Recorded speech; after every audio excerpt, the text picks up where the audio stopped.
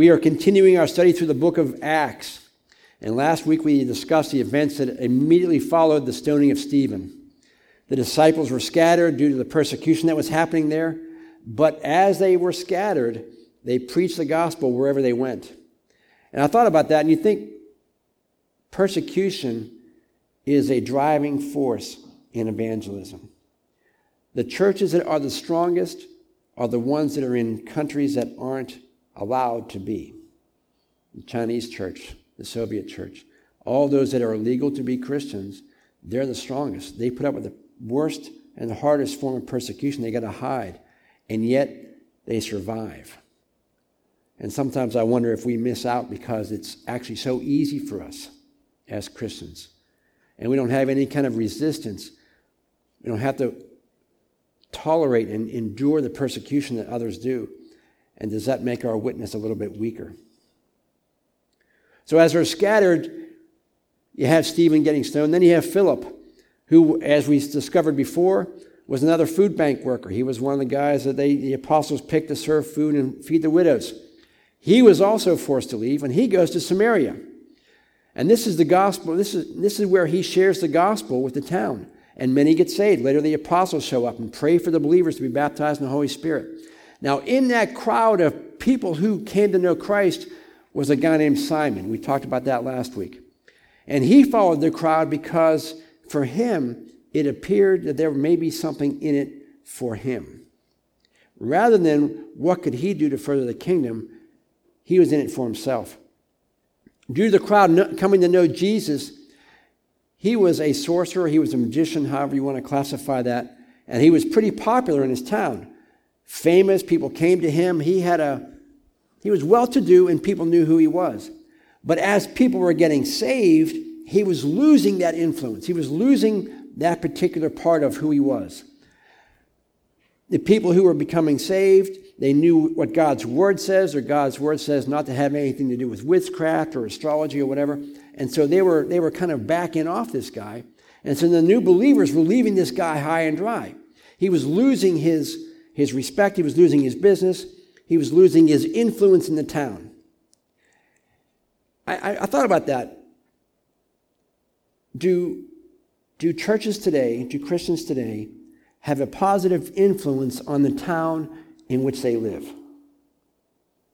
Do the things that we do, things that we are, does that negate what may happen that's evil in the town?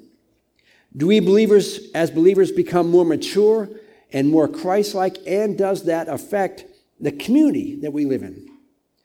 Studies show that towns where people are religious and spiritually consistent have less violent crime. I read an article this week. I kind of knew this, but I was still shocked to hear it. There's a guy by the name of Craig Gross. He has a ministry. His ministry is to those who are addicted to pornography. And through the article, he was saying that many of his members in his ministry are believers. Now, you kind of have heard that before. You're shocked to hear it again. But his statement was, if Christians, instead of picketing and boycotting, would stop spending money on those items, the businesses would almost certainly fail. Why? Because we're withdrawing from the evil in the city, in the world.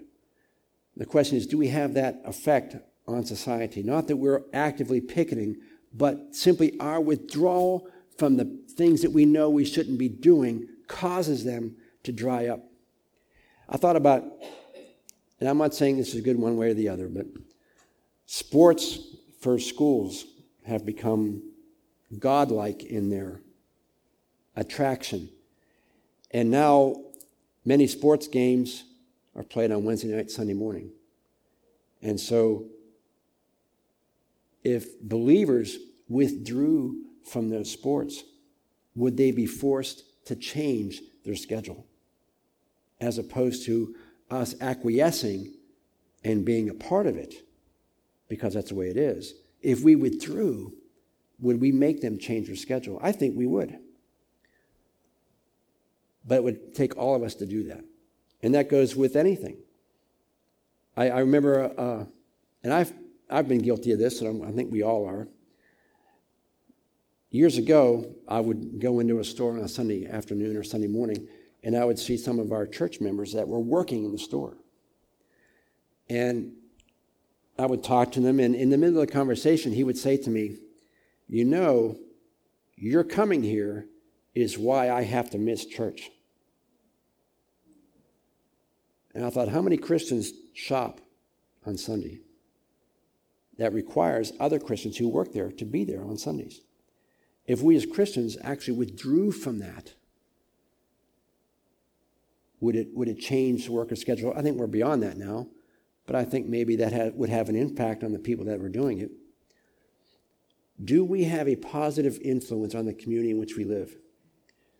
The people were affecting Simon because they were withdrawing from him, not participating in that.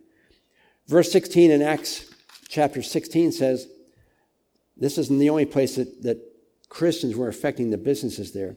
And so it says, one day as we were going down to the place of prayer, we met a demon-possessed slave girl. She was a fortune teller who earned a lot of money for her masters. Acts 16:18. This went on day after day until Paul got so exasperated that he turned and spoke to the demon within her. "I command you in the name of Jesus Christ to come out of her," he said, and instantly it left her. Her master's hopes of wealth were now shattered, so they grabbed Paul and Silas and dragged them before the authorities in the marketplace. And again in Acts 19 it says, "But about that time serious trouble developed in Ephesus concerning the way. It began with Demetrius, a silversmith who had a large business manufacturing silver shrines of the Greek goddess Artemis. He kept many craftsmen busy. He called the craftsmen together along with others employed in related trades and addressed them as follows: 'Gentlemen, you know that our wealth comes from this business. And as you have seen and heard, this man Paul has persuaded many people that handmade gods aren't gods at all. And this is happening not only here in Ephesus, but throughout the area.'" The businesses weren't picketed. Christians were simply withdrawing from those businesses, not participating in them. And by attrition, they were going under. We as Christians should have a positive influence on our society. Another way to think about that is churches should never be influenced by the businesses around it, but rather the churches should influence them. We should have an influence on the businesses around us in our community. Acts 8:18, going back to Simon, it says, "When Simon saw that the Holy Spirit was given when the apostles placed their hands upon people's heads, he offered them money to buy this power. 'Let me have this power too,' he exclaimed, 'so that when I lay my hands on people, they will receive the Holy Spirit.'" Simon now wanted to be a part of this, not because it was spiritual, but because it gave someone the ability to maybe push him back again into prominence. He would have something else in his tool belt to be able to offer the community to help facilitate his career. How many have ever heard the term cultural Christianity? It's something that's relatively new, but it's been around for a while. The term has been around for a while. Years ago, and I'm glad that this trend is kind of ending, people would go to church not because they wanted to receive something from God. They would go to church because it was maybe a place to network and find new businesses and talk to people that may influence their career. They went because it was a great place to meet and influence and be influenced by other people. Maybe you go to a larger church and so from this particular business is there. You go there to hang with him and talk and maybe do business. Or some politician was there, you go and you get cozy with them. Church was a meeting place, not a place where people would go to meet God. Not everyone, but for that instance. And that actually is waning now. People realize that, hey, that's not happening so much anymore, and they're not getting the benefit that they used to get.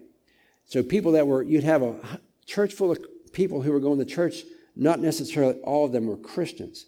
They were going because it was beneficial to their personal life, their business, whatever. And that's exactly what Simon was trying to do here.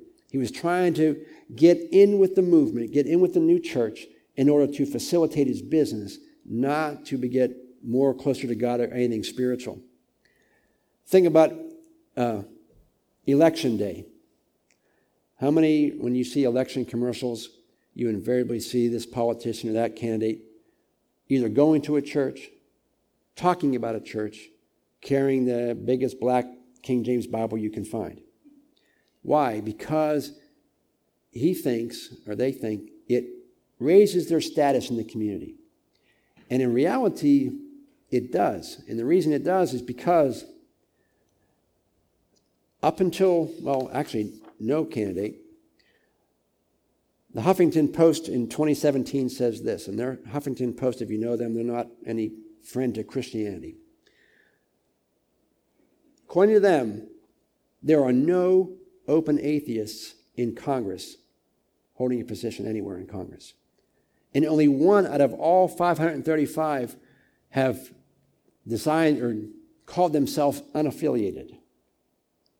The article also stated that no avowed atheist has ever entered Congress in the 200-some years.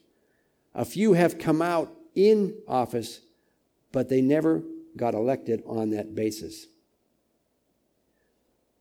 So in effect, and I'm looking at the people in Congress now, don't have a warm and fuzzy about most of them. So what were they doing? They were using God's house, they were using Christianity or faith as a means or an opportunity to advance their career or their business. And you're going to find out that the apostles felt the same way that I do, that God's house should never be a business opportunity. And if it begins to happen that way, it should be handled accordingly. And the apostles do just that. In verse 20 it says, Peter replied, "May your money perish with you for thinking God's gift can be bought. You have no part in this, for your heart is not right with God. Turn away from your wickedness and pray to the Lord. Perhaps he will forgive your evil thoughts. For I can see that you are full of bitterness and held captive by sin." For Simon, this was just another bit of magic, devoid of any spiritual influence. He didn't want anything having to do with God or anything else like that. He wanted it to advance his own personal agenda. For him, it was a means to an end. And I thought about this is the same as when Jesus overturned the temples, or the tables in the temple. If you're familiar with what was required at the temple, the people would have to come with their sacrifices.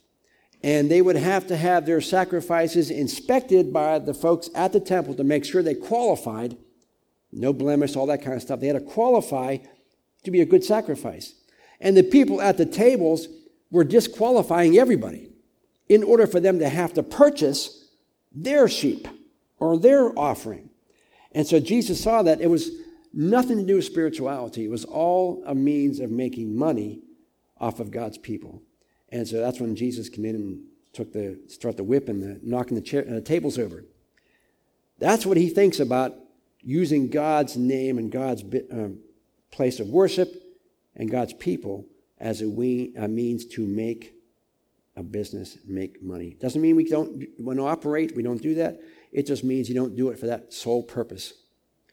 Peter quickly understood what was going on, and for him, I believe it was the discerning of spirits.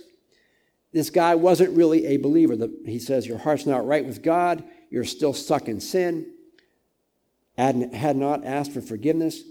So Peter had to discern for himself, through the power of the Spirit, that this guy was not really a believer, because he went through all the motions.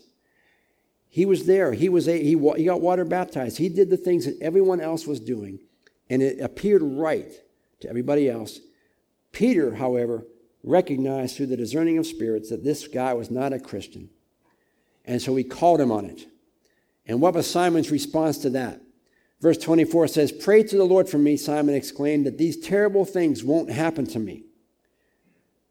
Now, look at that. What terrible things was Simon talking about? Because in all of Peter's exclamation was basically the only thing that was going to happen to him, he was going to lose his money. He was going to die broke. And so for Simon, that was terrible. That was terrible for him. He wasn't concerned about getting right with God. He didn't care about forgiveness. He wasn't seeking to apologize. He simply wanted to avoid judgment. God, don't let me die broke. There's a sentence that says, "He who dies with the most toys wins." I'm going to change that, and you've probably heard this too. He who dies with the most toys still dies. I'm reading a book now. It's called When the Game's Over, It All Goes Back in the Box. And it's talking about all the things we accumulate over life. At the end of your life, it stays. Like when you play a Monopoly game, how many play Monopoly? I can't stand Monopoly. It just takes too long. It's too involved, too much thinking involved. But if you play Monopoly, your goal, man, is to win, to get the houses and the hotels. And guess what happens? At the end of the game, you're the winner. You fold the board up, everything goes back in the box. And you walk away the same as you started with. Nothing changes in your life. And that's basically the theme of the book. No matter how much you accumulate and how much wealth and material things you have, at the end of your life, it all goes back in the box. And you are the same person that you die that same way. No U-Hauls behind any hearses. All he wanted was to not die broke. If you die, you're broke. You have no money. Take nothing with you. And notice he was asking the apostles to pray for him. He wasn't asking to pray for himself. How many people have asked you to pray for them, but they have no intention of knowing anything more about God than that? Please pray for me. I got this going on. I'm not ever going to go to church, and I'm not ever going to get right with God, but can you pray for me? How many think God hears that prayer? The Bible says that God hears the prayers of the righteous, but the wicked are far from him. I believe the only prayer that God hears of an unbeliever is the prayer of salvation. From that point on, God hears your prayer. Now, the Bible says it rains on the just and the unjust, and people get blessed that are wicked. But as far as praying for God to intervene, I don't think that works. Peter's response was basically, you better get right with God, and if you don't, that's what's exactly going to happen to you. You are going to die broke. Verse 22 says, turn from your wickedness and pray to the Lord. Perhaps he will forgive your evil thoughts. It doesn't say that Peter prayed for him. Peter's response is, you better pray for yourself. You better get right because my prayers aren't going to matter. You need to pray for yourself. Psalm 66:16 says, come and listen, all you who fear the Lord, and I will tell you what he did for me. For I cried out to him for help, praising him as I spoke. If I had not confessed a sin in my heart, my Lord would not have listened. But God did listen. He paid attention to my prayer. Why did the psalmist get paid attention to? Because he confessed his sin. He got right with God first. Simon's example shows us that people can go through all the motions. He followed the other people around. He got water baptized. He did everything that he was supposed to do on the outside. But he wasn't changed on the inside. He wasn't right with God. I assume from what Peter says to pray for himself that they didn't pray for him. We don't know. And we don't know what happens to him after this encounter. Maybe he gets saved. Maybe he doesn't. We don't know. It doesn't address that. So we're looking at what's happening right now. Simon, for all intents and purposes, looked like a Christian. He did everything that everybody else did. The difference was he was doing it for the wrong reason, and he was not a regenerated person. He did not ask for God to forgive him of his sin. Churches are filled with people in the same place. And I think as I was at that funeral, I was looking around thinking, how many folks are here? They look like they're doing everything right, but their heart's not regenerated. And the sad part is it was not talked about at the service. Whenever I do a funeral, I make sure that there's a gospel in there somewhere. I've even had altar calls at funerals. Why? What better time do you have than that? People who don't normally go to church are in your church. And they're thinking about their own mortality because somebody that they know died. What better opportunity to reach someone for Christ at that moment? And it's really sad when you don't know where people are and you're afraid that they're banking on going through the motions like Simon did and not having their heart right with God. And the thing is, I think Simon thought he was right. He did everything else. I must be right. A lot of people that are walking around thinking they're doing it right, but they're missing it because they don't have the relationship. Verse 25 says, after testifying and preaching the word of the Lord in Samaria, Peter and John returned to Jerusalem. And they stopped in many Samaritan villages along the way to preach the good news to them too. Now remember, persecution was still happening, and yet they're going back to carry out their call. And in the trip back to Jerusalem, it wasn't just a destination. They used the opportunity along the way to preach the gospel. How many know who Gary Smalley is? He was a counselor years ago. I think he's still alive. I'm not sure if he's passed away or not. But we did a marriage seminar here using his videotapes, and he's hilarious. If you ever get a chance to listen to him, he's hilarious. But he said this one thing about the difference between men and women. He said, men, when you go on a trip, you have a destination. Your goal is to get to that place. The women, not so much. The trip is part of the vacation or the joy. The guys, just let's get there. We have to endure the trip to get there. And the least we have to stop, the better off we are. So that's why when we were kids, we used to bring milk jugs in the car because my dad would not stop. It was all boys, so we were good. But when we go on vacation, we drive, and we always have a van load of people with us when we go. So we have to make the trip enjoyable.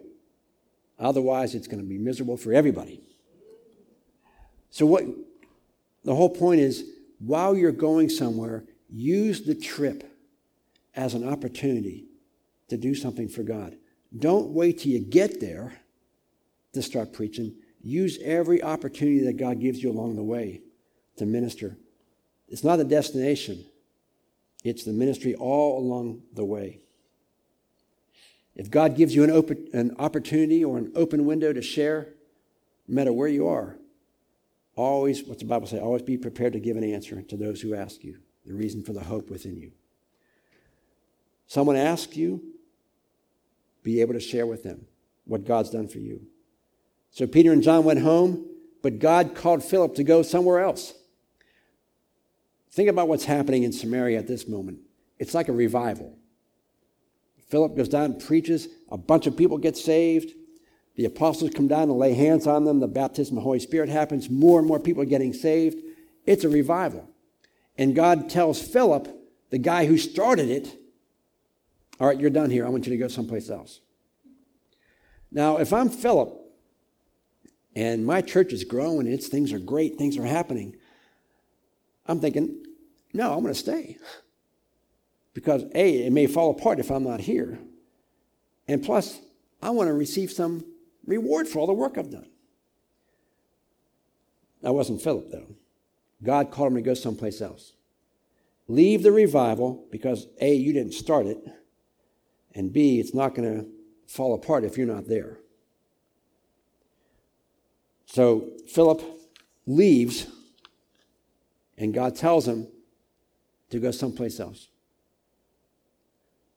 So now you have a leader of a brand new ministry, growing and exciting. And he says in verse 26, as for Philip, the angel of the Lord said to him, go south from the desert road that runs from Jerusalem to Gaza. Philip didn't flinch. He went where God told him to go. And he doesn't even know why he's going. He just said, start walking. I'll tell you when you get there. Now, I'm not sure about you, but I have a GPS. You all have GPSs now. But before GPSs, we had these things they called maps. How many remember getting those at the gas station? And we would get a highlighter and show the map on the way down. I want to know exactly where I'm going, exactly which way I'm going. I don't want any surprises along the way. I was heading up to Amanda's 2 weeks ago, up 222. And I get, we're doing 65 miles an hour up 222, and all of a sudden 222 is closed. Remember? It was flooded. And so they took us on this detour around. Well, I hate detours. I hate not knowing where I'm going and what time I'm supposed to get there. I have to know exactly where I'm going and exactly how I'm getting there. Philip didn't know where he was going other than go on this road, start walking, I'm going to take you there. I'm not Philip. Verse 27 says, so he did, and he met the treasurer of Ethiopia, a eunuch with great authority under the queen of Ethiopia. The eunuch had gone to Jerusalem to worship, and he was now returning. Seated in his carriage, he was reading aloud from the book of the prophet Isaiah. Now, I would call this a divine appointment. God set this up long before Philip even got a call from the angel. And I think that God still does that today. God puts people in your path. God puts people where you're going to be who are just ripe for the gospel. And the funny thing is, those are people that other people are praying for and may have been praying for a long time. And you get to be the one who leads them to Christ. You just happen to be in the right place at the right time.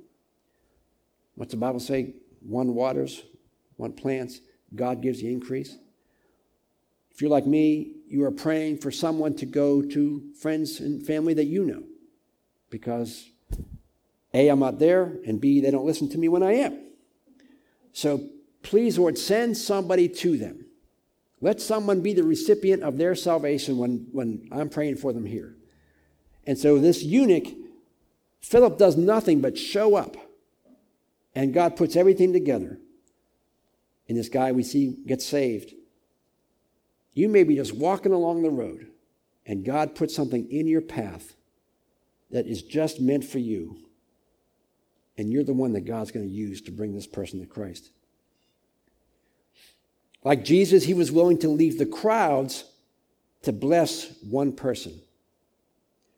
Think about it. The angel could have done the work, right? One guy. The angel could have showed up in flames and just told the guy what he needed to hear. But whose job is it? It's not the angel's job. Our job is to spread the gospel. It is not the job of the angels to do that. So, it's a job given to us. It's our job to be alert for those divine appointments. For God to place us in a situation or even a particular place or event to minister to one person, drawing you away from the miracles that God may be doing here to go one place to be used by God. And the question is, are we really spiritually that alert to do that? Our old pastor used to talk about a teacher he had in college up at Valley Forge when it was called Eastern. And he said, there's this guy on campus, he was so attuned to the Spirit of God that he would, as soon as the Spirit of God would speak, he would react. And he says he was walking down the street one day, and the Holy Spirit says, move to your right 2 steps. And he moved to his right 2 steps. And right behind him was a guy with a knife going to stab him. Had he not listened at that particular moment, at that time, he might have died. But he was so attuned that he didn't question it, he just did it. And sometimes I wish I could be like that. Lord, just let me be so alert that, man, I just react right away. And I think all of us need to be alert to those appointments so that when those things happen, we're ready. And we don't have to be spiritual giants to do it. You don't have to be a theologian to do it. All you have to do is be available to do it. And what's the Bible say? That God will put the words in your mouth. God will put scripture in your mouth that you never thought you knew. But God will use you for that appointment. Now, God was preparing this guy even before Philip gets there. And I believe that God prepares the hearts of the people as we come in contact with them so that we're able to talk to them. They're already ready. They're already, the dirt's already plowed up, man. The seeds are there. Our job is just to get it. God sets up the appointments, but you have to be alert to when they are. I remember when I was in Florida and my mother was in hospice care, She was there for about 2 weeks. And I remember every night I'd get on to visit her, and every night the room was packed with my family and friends and everybody else. I never got a chance to talk to her. And so every night would go by, place is packed. I'm like, come on. Everybody go home. Get out. And I remember one Thursday night, I think it was a Thursday, and I'm sitting at the house going, you know what? I've been down there every night this week. I'm just going to skip tonight. I'll get on tomorrow. And so I sat there for about 10 minutes, and I don't know what it was. It must have been God. God prompted me, go down now. All right. So I told Anna, I'm going to get down and visit my mom. I just feel I should get down and talk to her. So I get down there, and there's nobody there. Nobody in the room. And so I had about an hour to talk to her. I talked to her about Jesus. I prayed with her, and I believe she got saved that night. And she died the next day or so. Divine appointment. Nothing to do with me other than doing what God had prompted me to do. And that's everybody. Nothing super spiritual about that. Just, are you available to do that? People may know their Bible, they may read their Bible, but they may not know what they're reading. This guy was in his chariot reading this Isaiah and not understanding what it says. People can know their Bible and not be saved. People can read it every day and not be saved. That was this guy. So God sends Philip to explain to him what he was reading. Verse 29 says, the Holy Spirit said to Philip, go over and walk alongside that carriage. Sometimes what we think are our own thoughts and our own ideas are actually promptings of the Holy Spirit. When I said I'm going to go visit my mom, I thought it was me. I didn't think it was the Holy Spirit prompting me. I just felt this urge to go. If you feel that urge and you think it's you, it may be the Holy Spirit directing you. Verse 30 says, Philip ran over and heard the man reading from the prophet Isaiah. So he asked, do you understand what you're reading? Just like there's a lot of people today, they want to know the truth. They want to know truth. And they need someone to explain it to them. Especially in a world today where truth is in such low regard and so little of it available. He needs someone to explain it to him and lead them to Jesus. People really want to know the truth. They want to know what the truth about faith is. And verse 31 says, how can I when there's no one to instruct me? And he begged Philip to come up into the carriage and sit with him. I really think that there's such a hunger for the truth that so many things that aren't the truth are filling the void of truth. All the occult, many self-help books, astrology, all these things that people are turning to because they want to know truth and they think that's where truth is. People have a void of truth and they want to know what it is. And the great thing is we know it. We know it. And we know it not because someone told us. We know it because we've experienced it personally. These people are like Pilate that said, what is truth? People are starved. They want to know what the truth is. They're starved for it. And we have it. And all we have to do is explain what we know about it. We don't have to get real deep. What do you know about what's happened in your life? What has God changed in you? Next verse, the passage of Scripture he had been reading was this. He was led like a sheep to the slaughter, and as a lamb is silent before the shearers, he did not open his mouth. He was humiliated and received no justice. Who can speak of his descendants? For his life was taken from the earth. The eunuch asked Philip, was Isaiah talking about himself or someone else? So Philip began with the same scripture and then used many others to tell him about the good news of Christ. He didn't have to go into any theological debate, but what he did do was bring the conversation around to Jesus.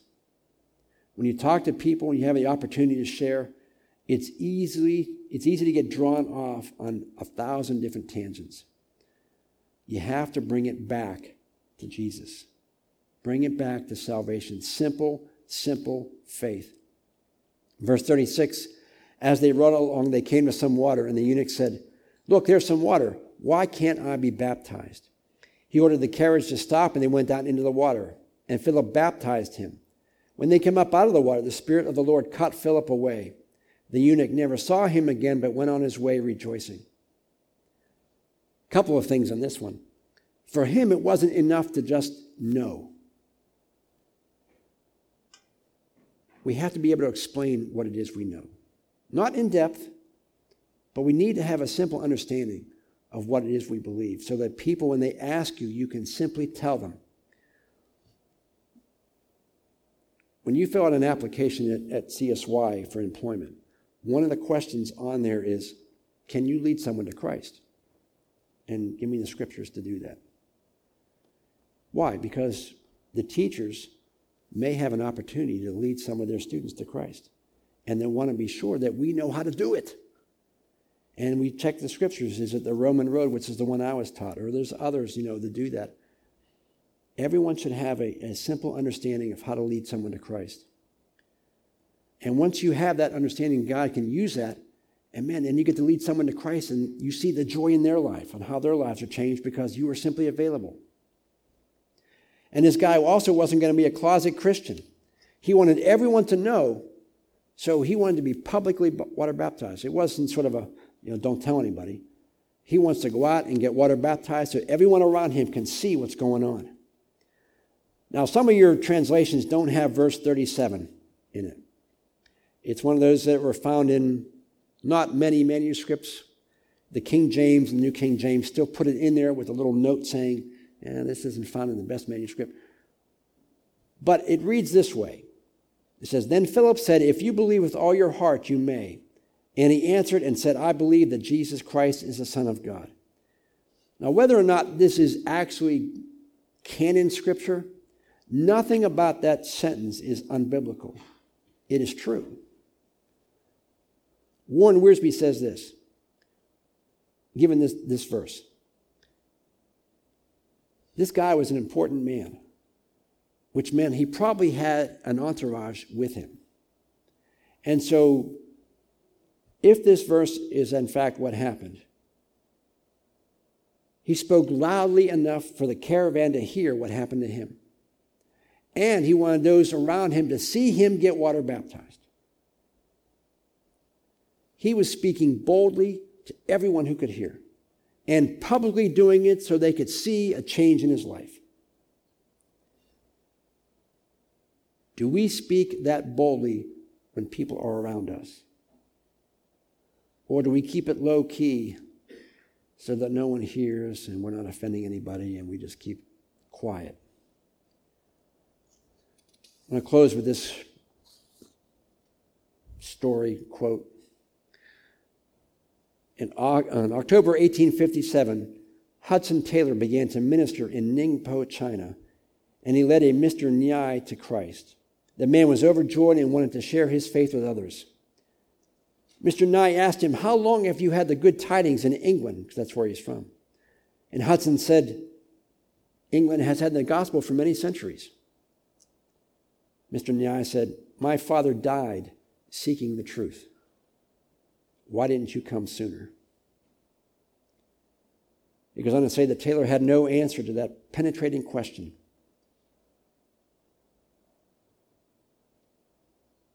How many people have we shared Christ with?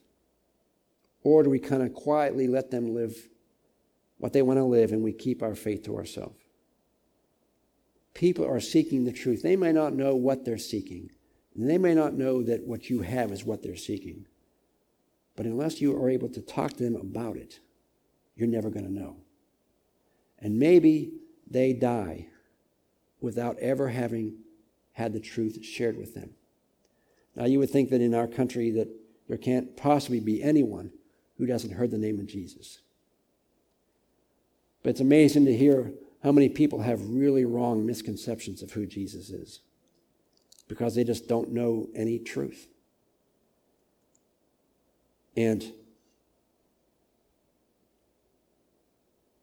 when we know the truth and we don't share it with someone, and we know what's going to happen to them when they die, how do we feel about that the next day? If they die and you had something that could have changed their eternity and you didn't tell them. What did God say to Ezekiel? You tell the people the truth. If they don't listen, it's on them. But if you don't tell them, it's on you. Each of us has been given a job, a ministry, to be able to share with people out there. The reason the rapture hasn't happened yet is because God's still merciful for the people that don't know Christ. It could happen any day. And that means everybody we know and love and care about that does not know Christ is left behind to endure that. And if they've heard the gospel and rejected it before the rapture, they do not get a second chance during the tribulation. How many know that? If they've heard it and rejected it and the rapture happens, their opportunity is lost.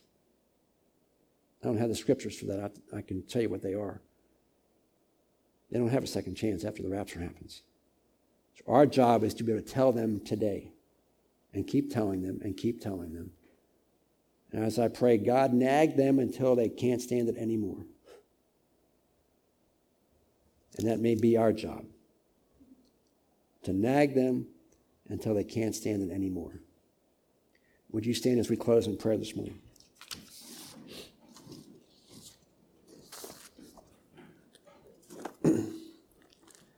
Every head bowed, every eye closed, if you would.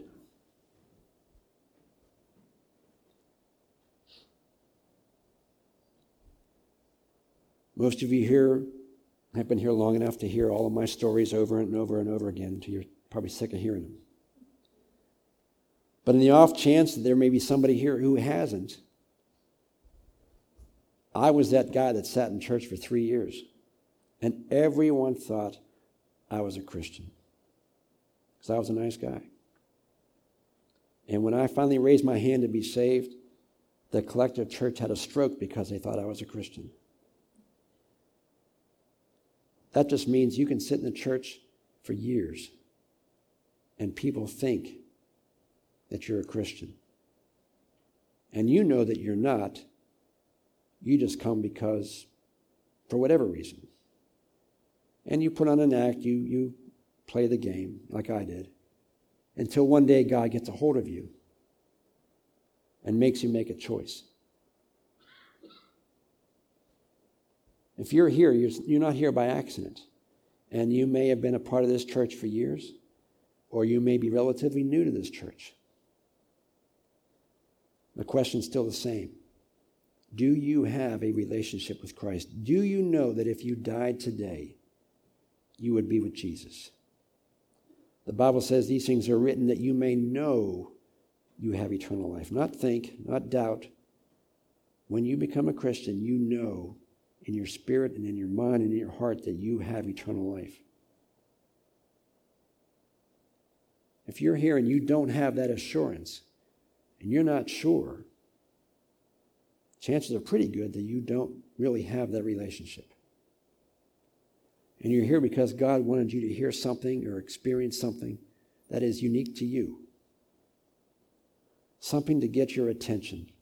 Something that speaks right to your heart that only you can understand, or only ministers to you where you are.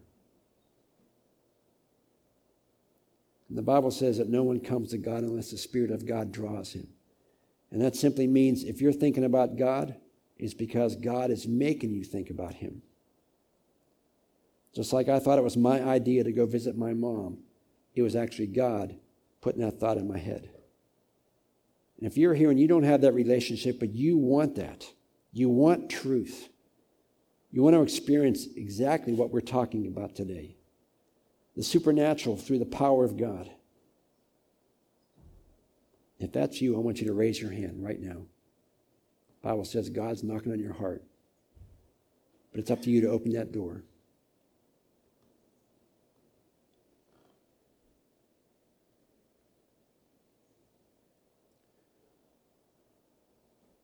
For the rest of us here, Lord, our time is short, whether our physical time or the time before you return. Our time is short. Lord, I pray that each one of us is able to be used by you to have a positive effect on the kingdom of God. That you set up divine appointments for each one of us, that you allow us to share the truth as we know it through your word to the people we come into contact with. You prepare their hearts, you prepare the time, you prepare everything, Lord, and allow us to be alert. When we walk in, Lord, help us to be alert. That is the person to whom you've sent us. And then, Lord, speak through us. Father, I thank you that people took the time with us and shared Christ with us when we didn't want to hear it. But God, you are long-suffering with us, and you brought us in. You allowed us to come to the point where we accepted the truth of the gospel. And Lord, I know that nothing is too hard for you. And those people we think that will never come to know you, Jesus, those are the folks that we believe that nothing is too hard for God. But Lord, it does require us to do what you've called us to do. So Lord, I pray you would fill each one of us with your Holy Spirit, anoint us to carry forth your word, allow us to be sensitive to the places to which you've called us and to the people who are ready to hear what we have to say. Father, bless us as we leave today. Anoint us to carry out your ministry. Father, we'll thank you for allowing us to be a part of the greatest thing the earth has ever seen, carrying out the work of the God of the universe. We're your servants, Lord. Anoint us to do just that, we ask in Jesus' name. And everyone said, Amen. Amen. Have a tremendous week. Let me know how God's working, the divine appointments that you have, that God sets up for you.